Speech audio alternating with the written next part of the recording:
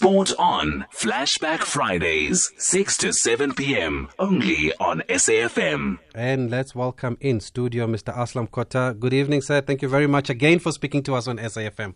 Well, it's fantastic to be here, Tabiso. And once again, congratulations on your award. You do a wonderful job on the radio. Good variety, which is what it's all about. And if at any time of this interview, if you say Mr. again, I'm leaving the studio.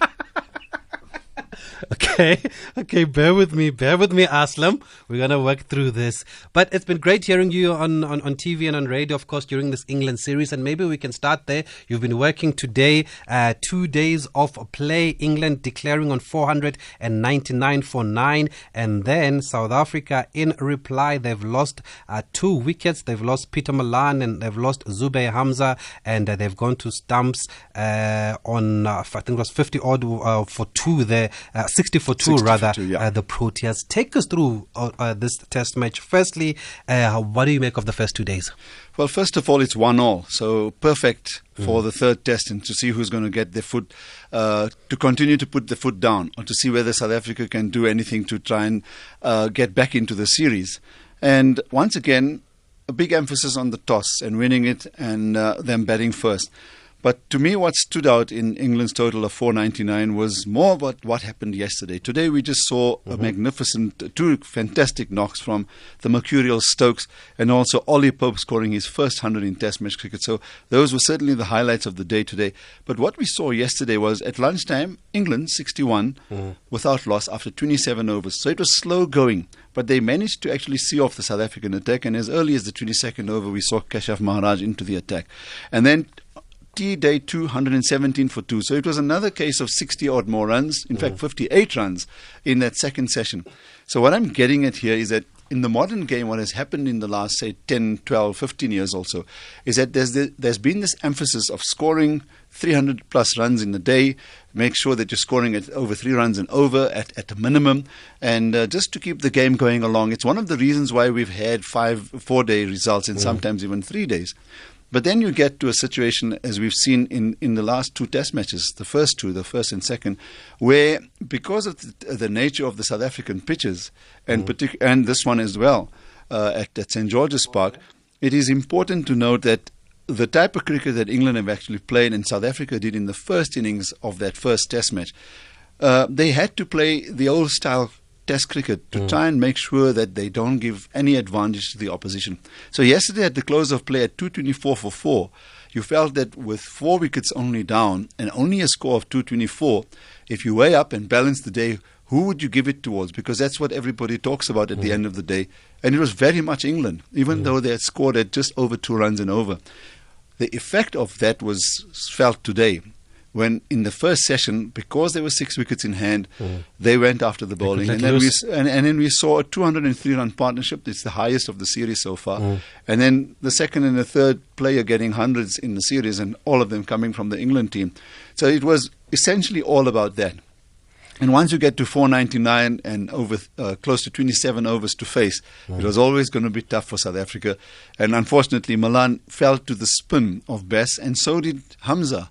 And both soft dismissals. One, a lack of concentration from Malan, and Hamza unable to read the fact that the ball was turning enough and he was caught off the bat pad. So already in trouble, and it's going to be a real uphill from tomorrow morning. Just the one other thing that stood out for me was Maharaj bowling 58 overs. 15 maidens, 5 for 180. Yesterday he bowled 30 overs out of those 90 overs that were bowled, and out of 152 he's bowled those 58 overs. Today he bowled 28 overs, 5 maidens, picked up 4 for 126. So at the end of his career, they'll say he picked up so many fifers, and this one will feature there. It's a fifer. But it's a fifer. But in the context of what has happened, I think he wasn't captained intelligently. I think they persisted with him for far too long, and it allowed the batsman who was set to then really go after him. And to just add salt to the wound, it was Mark Wood then came in and hit 2 4s and 5 6s, of which all of those boundaries, 4 of those 6s came off Maharaj's bowling. So really a lot of food for thought in how they actually played today, and also the negative way in which they started the morning's play, Tabiso, which was concerning. Because Which morning? This morning, the second morning. Yeah. Now, I'll yes. I'll paint a scenario for you. Yesterday, bright blue day, and it was tough going on an early first day pitch. This morning, you had rain, 45 minutes of delay. The pitch was under covers for most of the night and the morning as well. So there must have been some moisture about, whatever the case is. And they went with, they opened with I think it was Maharaj and Philander. And really what they needed to do was your fastest guy in the attack needed to have a full go at Stokes and company early this morning. That didn't happen. And by the time they came on, the pair were pretty well settled. And at the end of the day, 499 for 9 declared is basically the story that they definitely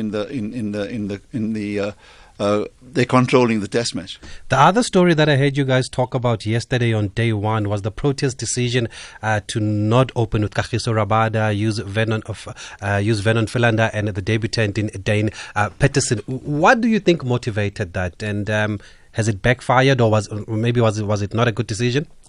Well, I mean, we always talk in retrospect, and when we're live on television, then what we do is we start searching our own information, our own knowledge. And we're fortunate to have Alvaro Peterson, who actually grew up and played at that particular ground and played international cricket, and he was the right guy to ask. And he just felt that because you're now looking for answers, and his answer was, and I think it was a consensus amongst us, because Peterson has grown up playing on the coastal areas. In the coastal areas, he's bowled there.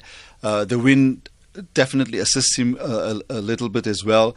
And then also he was picked because he's a very good bowler as far as reverse swing is concerned. But that was obviously going to come into play a little later in the day. So having given him the ball first, I don't know if it was also whether to try and unsettle the England opening pair, expecting Philander and Rabada to bowl, and then seeing Peterson coming at them. I must say he actually bowled really well in his first spell, 5 overs, none for 10. But that did surprise many, because the fastest bowler, apart from Nokia, is Rabada. He's your kingpin, and we don't know the answer to that. And I'm not too sure if Faf was asked that question last night, and I think it's too late to ask him today. Talking about Rabada, he received a demerit point. A lot of people say it was too harsh. He's going to miss the 4th test at his home ground at the Wanderers. Do you agree that it was harsh, or does his reputation precede him? It's a good question. I'll tell you why, because we were discussing this at lunchtime and before lunch as well, and then they made it a discussion point on television this afternoon. And the consensus amongst our guys was it was very harsh. But then I said to the guys that we need to bring some kind of balance into the equation. Is it because it's Kagiso Rabada that we feel this way? Is there an emotional aspect to our reaction? And the answer to that, the short answer to that from my point of view is it may have been harsh, but he was too far up and too close to the captain of England, and that the match referee and also the umpires do have a rule book of their own. So it's not the laws of cricket, but the rules governing the match referee and behavior and those type of things. So they applied that because they wouldn't just want to do that to any international cricketer. Careers are at stake, series are at stake, etc. So they wouldn't take that decision lightly. Now, I may sound like I'm in defense of the officials, but I think that's how it works. And the grey areas in the last 5 or 8 years, I think slowly they've been eradicated, because these things happen sporadically, and you may not have a rule or a law written for these type of incidents. So when it happens, they cover those grey areas. And I get the feeling that that's what they've done here. And unfortunate for South Africa and for Rabada, because he's going to miss the next test at the Wanderers. Would have loved to see him at the Wanderers. Finally, how do you see the rest of this test going before we talk about Basil de Oliveira? As I said, it's going to be an uphill struggle. But South Africa do have some quality players in there who really now need to stand up and show their mettle. And Faf du Plessis is one of them. A lot is expected of Van der Dussen in his early days in test match cricket. And then you look at de Kock and the rest of the team, there isn't much else to go by. So it's really up to Elgar, who's done it for South Africa on a number of occasions. And historically, the South African captain, Faf du Plessis, started his career with some unbelievable match-saving innings. And those were so good that South Africa went on to win the series on the back of his performances. So he needs to try and summon up that type of courage and go into his memory banks and look to place those type of innings. And I must tell you that I remember the Adelaide pitch is generally a very good batting pitch. But on that particular occasion, it was a tough one because after the match was over, Ricky Ponting himself made Michael Clarke made the point that it was a very good innings because it wasn't the easiest of pitches to bat on. So I think if Faf is listening, then go back to all of that into your memory banks, save it, and try and put it out there for South Africa because you're not saving a test match. Yeah. You're looking to stay in it, so it's going to be tough. And anyway, it will go down to a decider regardless of what happens in PE. That's right. Yeah. That's right. Now, Aslam, we've brought you here to talk about Basil de Oliveira. We want to educate ourselves also here. We want to educate the young ones. And we've also got Mo Ali on the line. Mo, good evening. Thanks for speaking to us on SAFM. Good evening, Tabiso, and let me join Aslam in congratulating you on your award. And if I might just quickly come into that Kagiso Rabada story. Remember, he was actually banned last year as well for an incident involving Steve Smith. I remember that, when he nudged him on the shoulder. And you just get the impression that perhaps, the young man should learn to control his aggression, and particularly after that incident when he got off following the intervention of lawyers. The laws are there. He knows about it. He was on 3 demerit points. So not as a result of this incident specifically. It's just an accumulation of demerit points. And I'm sure management would have known about it. He would have known about it. And I think, he just perhaps took it a bit too far. Yeah, and just to add to what Mo is saying, Mo, fantastic to have you. Lovely to have your voice on SAFM after such a long time. Thank you, sir. Yeah. The other thing is we always don't know what's happening in the middle, what's gone on and off the pitch between the two teams. So that type of a reaction may have had some kind of reason for it. And again, I'm not defending it. I'm just saying that, and then it all comes out full blown on the field, and then you get censured for it. And I agree with you that it can't keep happening. And it's the second time in his career, and he's still a young man. So he needs to really knuckle down and concentrate on his cricket. Because now he's going to miss a home test match. Kagiso Rabada, not too smart, KG. But we're going to talk about Basil de Oliveira now. We're going to educate ourselves and go to class. Mzansi's sporting milestones, moments and stories. Flashback Fridays with Thabiso Mosia. Mo, I'll start with you because you've written a book called More Than a Game, and it's about basically non-racial sport. Is it non-racial cricket or non-racial sport? Particularly in the Western Province Cricket Board, which was formed in 1959 and ran up till unity in 1991. So how did this book come about? Why did you decide to document these stories? I played the game myself, and as a young kid, I grew up watching people like Basil de Oliveira, who came to play here in 1972-73, played for Eastern Province at the time. The likes of Rowan Kanai, the West Indian great, played for Transvaal. In fact, each of the provinces had an overseas professional, most of them coming from the West Indies. And I grew up watching, what were heroes to me, the likes of Basil de Oliveira, Kuti Neethling, Said Majid, Dekabet, the likes, and I just thought that, it would have been criminal, really, really a sad story if we had not documented the achievements and the sacrifices that people like these had made over the years, particularly during the tough years of the anti-apartheid struggle. And people gave up their careers. They could have had much more illustrious careers if they had sacrificed their principles, gone to play on the other side to give legitimacy to what was then known as normal sport that was introduced by the Nationalist Party government in an attempt to get back into international sport. And I just felt I had to do this. I was well placed as having seen and seen these players in action, having met them, and also being a journalist. So I thought I was very well placed to do that, and I'm so glad that I did it, because many of these people that I interviewed, many people that I wrote about have now sadly passed away. But fortunately now young people will still be able to read about them and derive inspiration from the lengths that they went to keep the game alive. For example, in Cape Town, they played on common grounds, which was open to the public, and on a Thursday, They would go and burn the grass because they didn't have lawnmowers and instruments with which to cut the grass. So they literally went to go and burn the grass to bring the grass down to a playable level. And they used to play on gravel wickets covered with a coir mat. And on many occasions, people would carry that mat for a few kilometers on a Saturday morning to get the ground ready. They would, post flags to mark out the boundaries. They would roll the wicket themselves. And it's just tremendous. For me, it was just so inspirational to hear the lengths that people went to play the game, to keep the game alive. And I'm sure, that would apply to other sports as well, like rugby and cricket and tennis. And the fact that we've had players like Ashwell Prince, Kagiso Rabada, Makaya and Tini, it's all because of the tradition that was left for them by, people who came before them. So how did you go about sourcing out these stories? Was it easy or hard to find the stories and to find the guys and their families?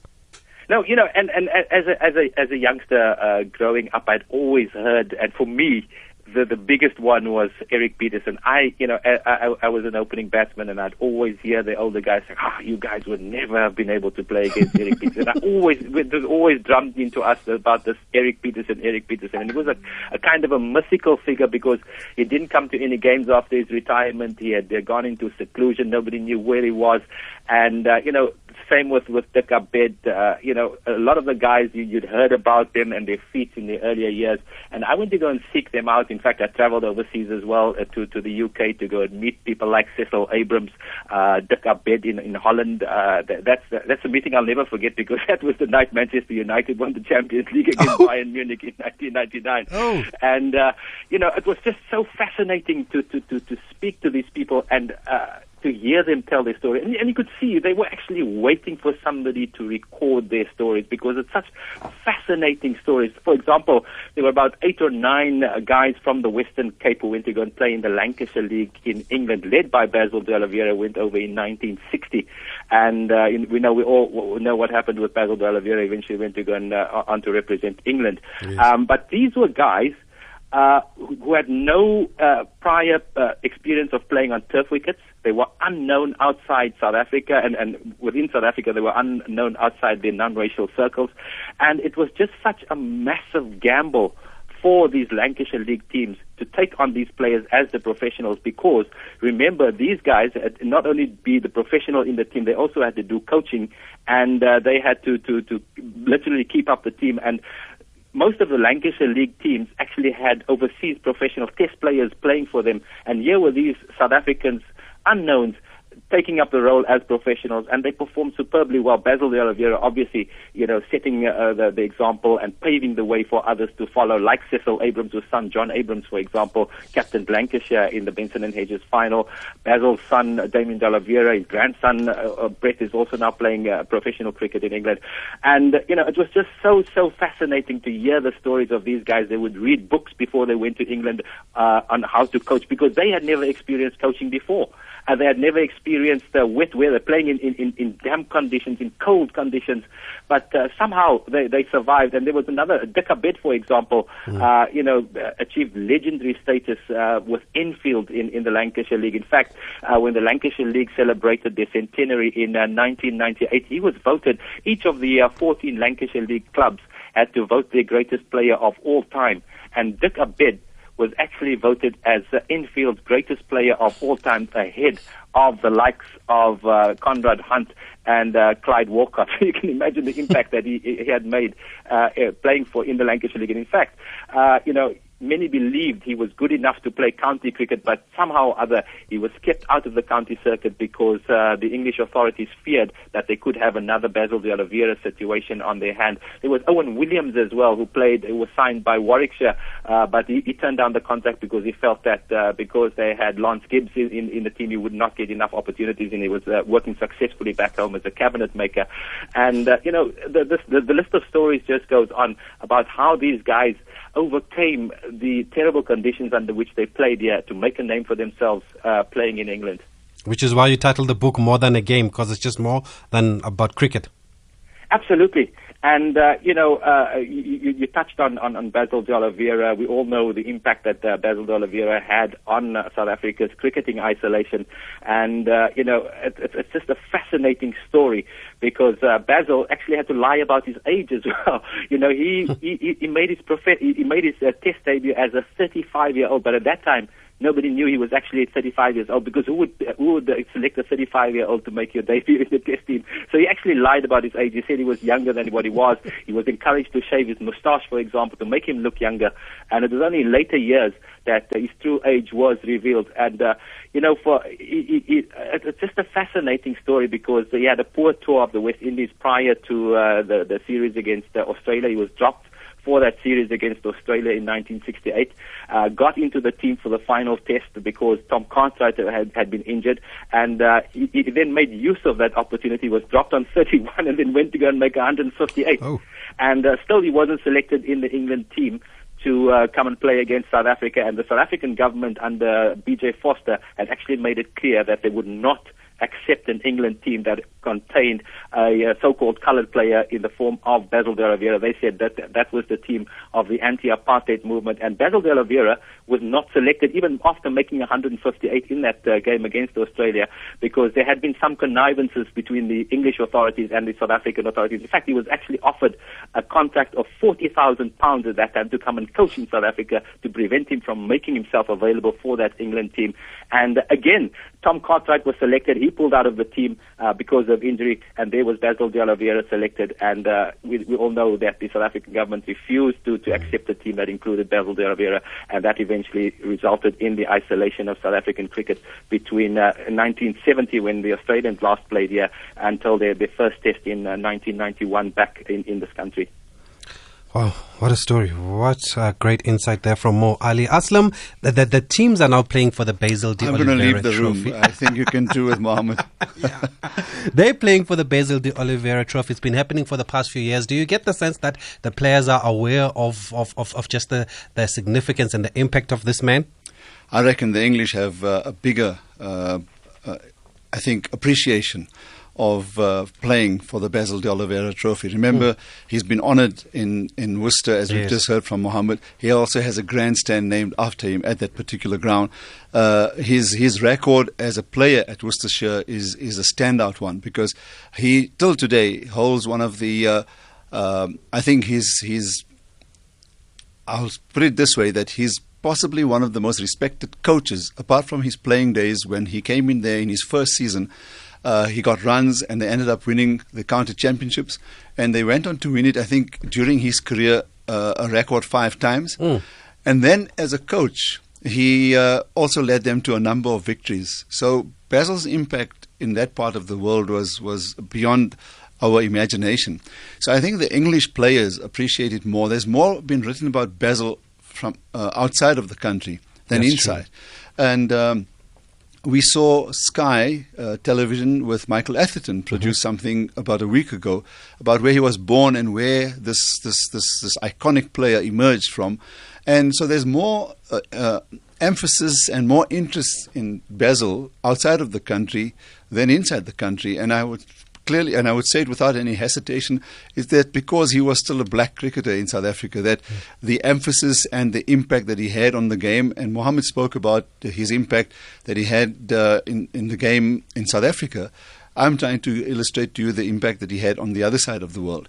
And it was quite phenomenal. And one of the important points that Mohammed has raised is the issue of how, and this is why I'm bringing this up, how the people in Cape Town and the cricket authorities, even up till today, don't appreciate what Basil meant to them. They looking at it through very narrow confines, where they're saying that not much, he didn't do much for his fellow cricketers at that time. And Mohammed's covered that issue where the English authorities, and more so the counties, were then almost loath to take another South African on because they didn't want another Dolly affair on their hands. So the likes of Dick Abed and a few others, Owen Williams included, and maybe even John Abrams' dad possibly lost out in playing county cricket. So what happened was a number of years back, there was this call for a part of the Western Province Cricket Association's ground, which is Newlands, to have a grandstand or a portion of it named after Basil de Oliveira. And you wouldn't believe the negative reaction came out all of the former non-racial clubs that came out of the South African Cricket Board of Control and South African Cricket Board. So that to me was very disappointing, because I just keep thinking that they don't see the bigger picture, that he was only a catalyst in what was going to inevitably be South Africa's isolation. And it needed something quite extraordinary to bring it into the focus of the world, and more so the sporting world, that this is actually so real in South Africa. And it needed a country of England's stature to be involved in this whole big fiasco as it was then, for them to have realized what had gone on. Because immediately after the South Africa's isolation in cricket, it was then even stronger at FIFA. The Olympic Committee did the same thing. And then tennis, which they used to come and play here, Davis Cup and everything, isolated South Africa. And the rippling effect after that was massive.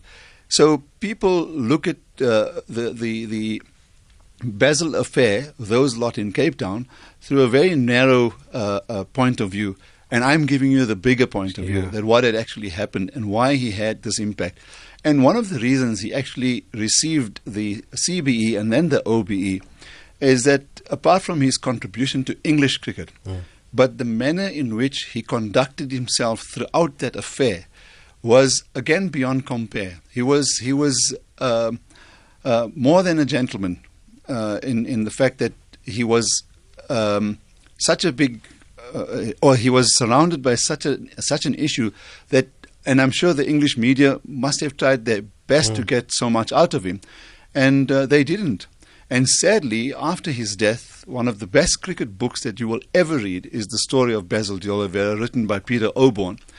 I would want and urge a lot of the South Africans who are listening to us on SAFM now, doesn't matter whether you played sport or not, or whether you're interested in cricket or not, that is one of the books of the ages. You need to get your hands on it, because it covers the entire issue of how government level in South Africa, which we know of, but even in England, and apart from that, the authorities for cricket in South Africa, the likes of Jack Cheetham and so many others, were working in cahoots with their counterparts in the MCC, including the captain, what was his name, Colin Cowdrey, that told one story to Basil. And of course, he was discussing a whole lot of other things inside of the offices at the MCC at Lords, because he also wanted the tour to South Africa to happen because of their wonderful relationship with Saka. So that, perhaps to add to what Mo has said, encapsulates that period and what had happened. And in between all of that, the names that he has mentioned, that from the Western Province area, around the country, and all of us were involved, Mo and myself included, where we played despite the subjugation, despite the lack of facilities. And I don't think too many people appreciate when we talk about lack of facilities, what it actually meant. And I'm wondering if there are any photographs enough to perhaps illustrate what it was like in that time. So for me, Basil is an ultimate hero, and that the fact that they named the trophy after him was a masterstroke. I will repeat the story, and Mohammed knows Yusuf Garda very well. Yes. He's in his 80s now, and he was the main reason, a Basil friend and a Basil fan, and they played together. And he then eventually decided that the idea needs to go a step further. So he spoke to Andre Odendaal, who at that stage wasn't involved in cricket. He was still with the Robben Island Museum. And obviously in a way he was involved with cricket because he was writing. And they then took the suggestion to Gerald Majola, and from what I heard, it didn't take too long for Gerald to say yes. They wrote the letter to England. Brilliant. England were absolutely delighted and actually felt that they should have been playing South Africa for a Basil de Oliveira trophy in England and not South Africa. Wow. We've got a voice note that's come through here. Let's go to the voice notes. You can keep them coming on 061-4104-107. We are telling the story and educating ourselves about Basil de Oliveira. Very good evening to you. Some time back, You had Papa Sue Ghulam's son on your show, and I sent you a WhatsApp message stating that Basil de Oliveira had the same fate. I come from a little town in KZN, Danhauser. I remember very clearly in the 70s and 80s, there was a local Indian shop that we should get all our supplies from. And on the walls outside, on both the left and right wall, in the center was his door, he had two posters, or two banners, or what would I call it, billboards, that were mounted on the walls. And there you had Basil de Oliveira standing with a cricket bat. I wonder how many of your listeners can identify with me on this one. Thank you, bye. Good evening, Tabiso. This is Nazim Krotboom. Great story indeed. Can they make that book into something to watch or like film? Okay, calling for visuals of that book there. Thanks for that. I think it was Yaya from the first voice note, and thanks for those two voice notes. Aslam, when we were preparing for this interview, we found an article from The Guardian that says Basil de Oliveira is the England cricketer who helped bring down apartheid. Does that sum it up? Yes, of course it does. I think what Mo has mentioned in so much of detail, and then for what I've just been managed to cover, I think that headline says it all, because that's exactly what it was. But remember, and I'm going to say this again, that he was just the quiet catalyst in the whole thing. He just happened to be this little pawn that wasn't even in the game. Mo, how do you describe his playing style? And was he a proper all-rounder? He was indeed a proper all-rounder. He was a man who had a very swashbuckling style. He could, easily score 200 in an afternoon in club games. And, he was a very ambitious cricketer as well. He bowled medium paces as well. Much better batsman than a bowler, but he could get you vital wickets. And let's not forget, he was a very good footballer as well. He played, provincially played for the national coloured team in the 1950s as well. So he was a top footballer too. But he was a very, very ambitious cricketer. He captained the South African non-racial side against the touring Kenyans in 1956. They went on a tour to Kenya in 1958, and because of his ambition, because he wanted to test himself against better opposition, he actually wrote a series of letters to John Arlott, the legendary English commentator, to ask for a way to get himself to play in England. And there was a journalist, he was a barman as well, Damu Bansta, who assisted a great deal as well in getting players overseas. They wrote letters to the English, the Lancashire League clubs. And Basil's first contract that he got from Middleton in England was not the biggest contract. It didn't pay him a lot, and very importantly, it didn't include the airfare. So people got together, they played friendly matches to raise funds to eventually get Basil overseas, and hopefully for them, to open the door for other players. In fact, a West Indies team led by Frank Worrell was supposed to tour South Africa in 1959. So ambitious were the non-racial cricketers to test themselves at a higher level, to show their capabilities, because obviously it must have been very frustrating for them just to be confined to playing against South African opposition all the time when their white counterparts were playing. Or the Kenyans, for that matter. And if I could just make a point that the South African team or the so-called South African team that was playing Test cricket wasn't South Africa. It didn't represent South Africa. It represented the South African Cricket Association, because players from the other unions were not eligible to be selected. And the quota system that people talk so much about was actually introduced in 1894. It was an all-white quota that was introduced by Cecil John Rhodes, because Crom Hendricks, a Malay bowler, was good enough. In fact, the secretary of the South African Cricket Association, Codwaller, wanted Crom Hendricks to go with the team to England because he was considered good enough. Cecil John Rhodes vetoed that selection. So from that day, we had a quota system of all whites introduced by the South African Cricket Association. So when people talk about quotas, we mustn't talk about post-1992. And, when we talk about the South African team, it was the team of the South African Cricket Association. There was a team of the South African Cricket Board of Control as well. There were other national bodies that weren't considered by the International Cricket Council as it was at that time. And, Basil wanted to test himself at a higher level, as did the other players as well, because they felt they were capable and they needed to try and express their talents. Unfortunately for them, those doors were closed by the apartheid system. And, Basil's role in opening doors for people to play overseas, and the likes of Des February, Rusty Majid, or Babu Ibrahim, Yaqub Omar, all these players who went to go and play overseas. It was thanks to Basil de Oliveira opening the doors for performing as well as he did, because as I mentioned earlier on, these were complete unknowns in England. They only took players who played Test cricket in the Lancashire League to be their professionals, and by virtue of his performances, he opened the door for the others to follow, and sustained the interest and the morale of non-racial cricketers. Because as Aslam mentioned, the facilities that if you were to consider now playing on a matting wicket without a helmet, without protection that players have today, it literally is suicidal.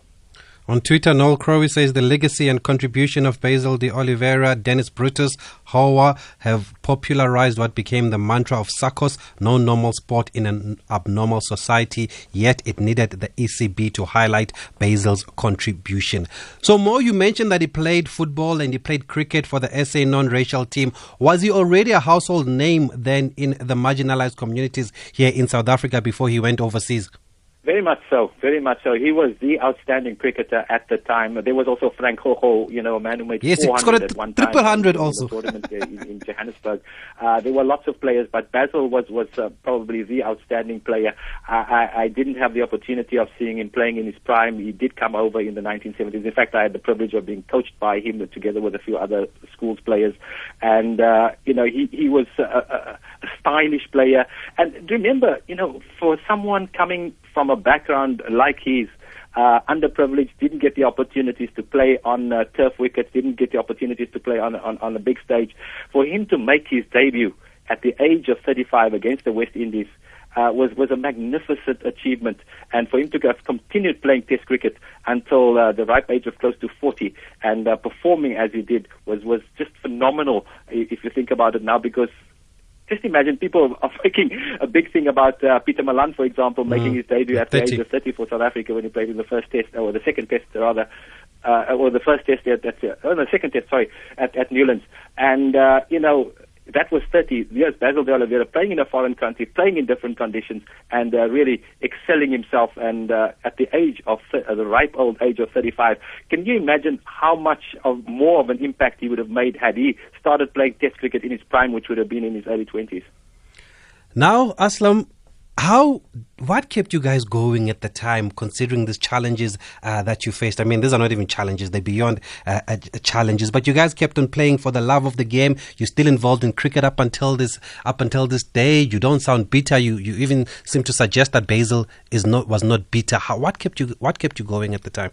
Well, there's two facets to that question. Or the answer will have two facets to it. The one is that the pure love for the game, absolute love for the game. And the other is that had we stopped playing, had the subjugation thrown us into our kraals, into our homes, and we stopped playing the game, then the fight that there was the political fight, and that there had to be one from the sporting front. And that's where I think all of the sports people that played non-racial sport, not just cricket, were very important to that, because they could easily have gone to FIFA and the ICC and said, but these people don't even play the sport, so why are you ignoring us? But there were strong unions, there were great numbers. In fact, if you took black cricket, soccer, and most of the other sports, including rugby, if you put the numbers to it, there'd be more of them competing than our white counterparts at that time. So it was important to keep that fight going, and that's why the administrators, we sometimes fail to acknowledge, did an unbelievable job, because it was for the love of the game, and also to make sure that politically the fight was there in the eyes of the world. And that's what actually kept us going. And that is why till today, I must say this, because with what's going on in South African cricket now, and also the toing and froing with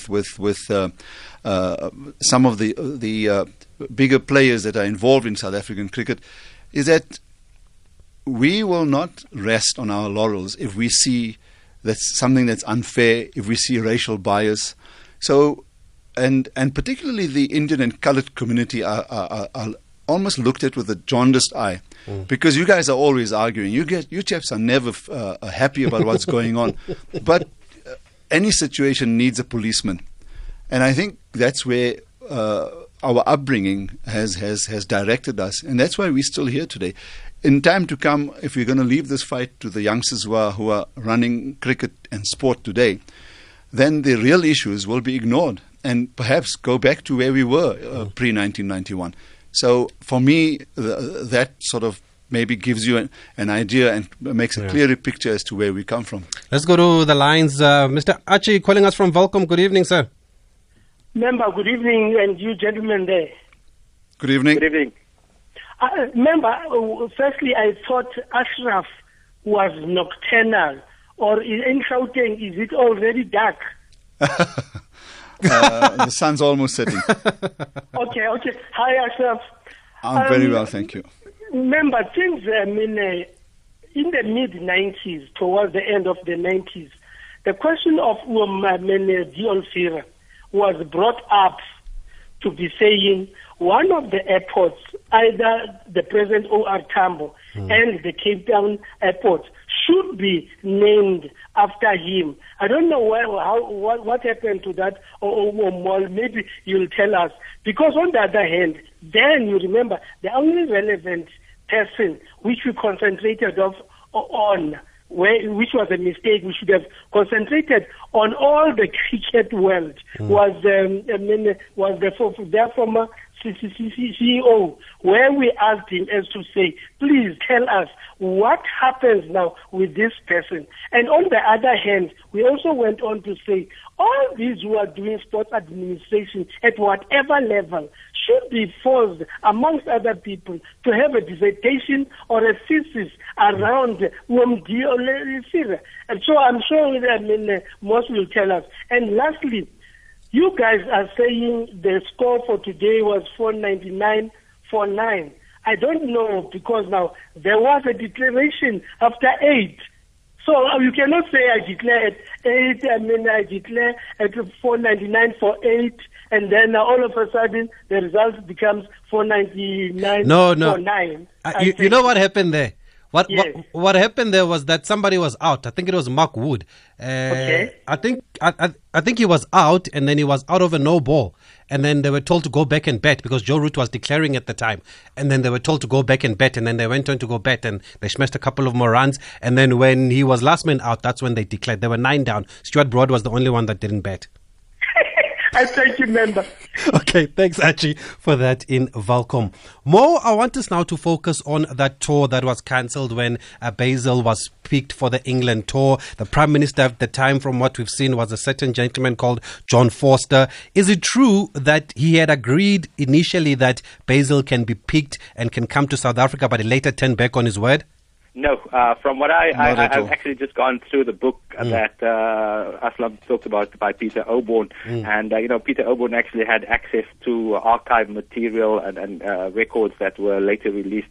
There was never any question that John Forster would agree to. They made it very clear from the start that he would have been lynched by the nationalists. Basil would be accepted as part of the England team, and they went to all sorts of lengths to try and get Basil to make himself unavailable for this tour, including having secret discussions with the English authorities not to include Basil. The English were very much part of the scheme as well, and obviously it did help him that he lost form in the tour to the West Indies, but then, circumstances as it happened, very interestingly as well, I did mention Tom Cartwright pulled out and Basil was called into the 12, but it certainly wasn't a certainty to start. And then Roger Prideaux, whom some South Africans may remember as being a television commentator as well, he actually pulled out of the team at the last minute because he feared that if he didn't perform well, he wouldn't come on the tour to South Africa, and Basil was then selected for that game against Australia. And he, as we mentioned, he went on to make that 158 that forced the selectors to pick him for the team for South Africa. They still didn't, and then Tom Cartwright pulled out, and they had to select Basil de Oliveira. And if Basil had been perhaps a man of lesser principle, he could have taken up that coaching offer, or he could have made himself unavailable for the tour and averted any kind of controversy, because surely it would have had some massive impact on him, on his personal life as well. All the controversy swirling around him, and as we mentioned, that incident was responsible for South Africa's sporting isolation, and I would suggest that South Africa's sporting isolation and the fight by non-racial sports people to ensure that white South African sport was kept out of international sport played a huge role in the eventual demise of apartheid. So I'd just like to mention two things very quickly on the back of what Mohammed has just said. Before I share a terrific anecdote, there was not just the coaching job, but he was also offered to come to South Africa as a journalist and cover that tour. Can you believe they had the call to offer him that? Wow. So, and it was a cigarette company that sent their, these days we call them CEO, to actually go across and make that offer of £40,000.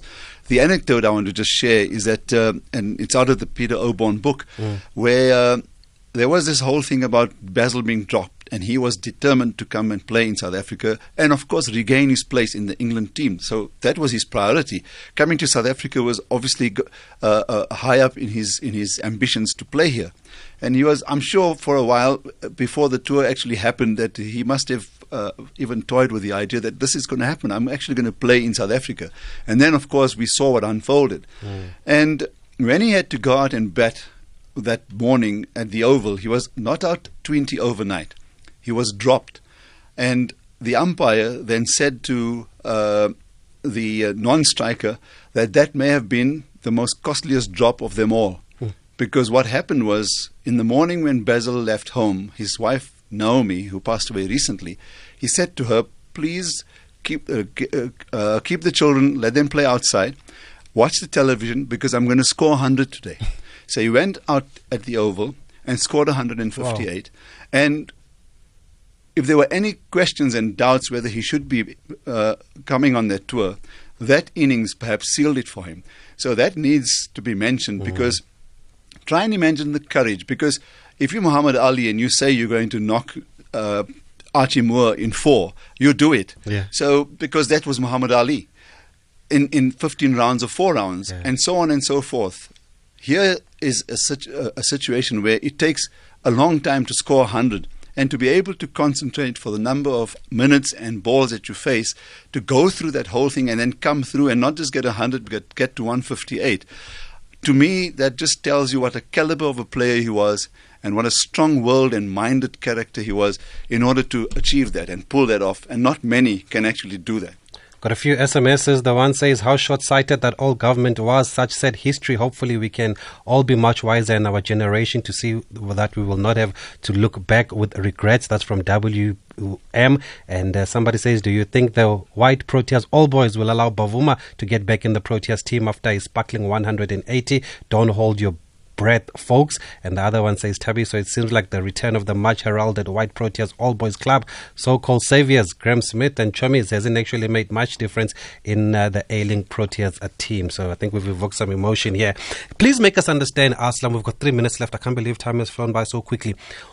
What then would this BJ Foster, it's the same person as John Foster, right? Yes. What would he have feared with Basil coming here to South Africa? Just to make sure that whoever was backing him, even overseas, that the control of the white bastion, and the fact that in every area of society by 1969-70, all of the rules and laws were enacted and in place, and they certainly didn't want anyone to come in and break that law. I think it was more emotive from a white South African point of view and the nationalist government point of view, because he was a South African-born, Cape-coloured, who was now coming to represent a foreign team, and that would have been a smack in the face for the system.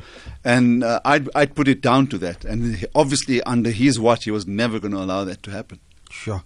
Mo, as we wrap up now, do you think Basil gets the recognition or the respect that it deserves here in South Africa? As Aslam mentioned, I think he gets more respect and recognition in England, but that's why it's important, for people, especially younger people, to get to know the story of Basil de Oliveira, and not only Basil de Oliveira, but also the others, who had the talent to play international sport, and unfortunately, because of that vile system of apartheid, didn't get the opportunity. So I think, the onus is on people like ourselves to let the young people know, about heroes like Basil de Oliveira and the many others who sacrificed so much to put us into the position where we are today. Aslam, I've got you here. I'm going to end with this question. There are a lot of tweets about Temba Bavuma. Is that 180 enough for him to get back into the team, or does he need more runs? Must he just focus on getting runs in domestic cricket? Well, I think the idea is one swallow doesn't make a summer. I must say that it was a quality innings. It wasn't a swashbuckling innings, as one of our contributors has it was just match said. saving. It was match saving. It was a pugnacious innings. He hung out there, and I think he did exceptionally well in that he was hoping that he'd force a draw for his team. So that didn't happen. So for me, it was a great innings of the character that we know. I'm not too sure if he's going to be making it. I'm not too sure what the coaches and the selectors have told the current team that have been picked for the 4 matches. Remember, they renamed this current team for the remaining 2. So I'm not too sure he'll get in there. But these type of performances, even in the last fixture that's going to be happening, will then perhaps give him the go-ahead and the nod to tour the West Indies. So Temba must keep knocking the door down. Okay, we're going to have to leave it there, gentlemen. Mo, thank you very much for giving us the insight and joining our conversation. We really appreciate it. Aslam, always a pleasure talking to you. Someone says you're the cricket encyclopedia, and it's always good listening to you. And I'm sure we've got more of these stories that we can tell. Thank you very much. And on that note, we're going to end off with this message that I've just received from the PSL. It's just come through now. It says that the Premier Soccer League has learnt with shock and sadness about the passing of Ausmantwa Khoza, the wife of the PSL chairman, Dr. Evan Khoza, today. So the Premier Soccer League would like to convey its condolences to the chairman, Dr. Khoza, and his family during this difficult time. And a moment of silence will be observed ahead of the matches this weekend.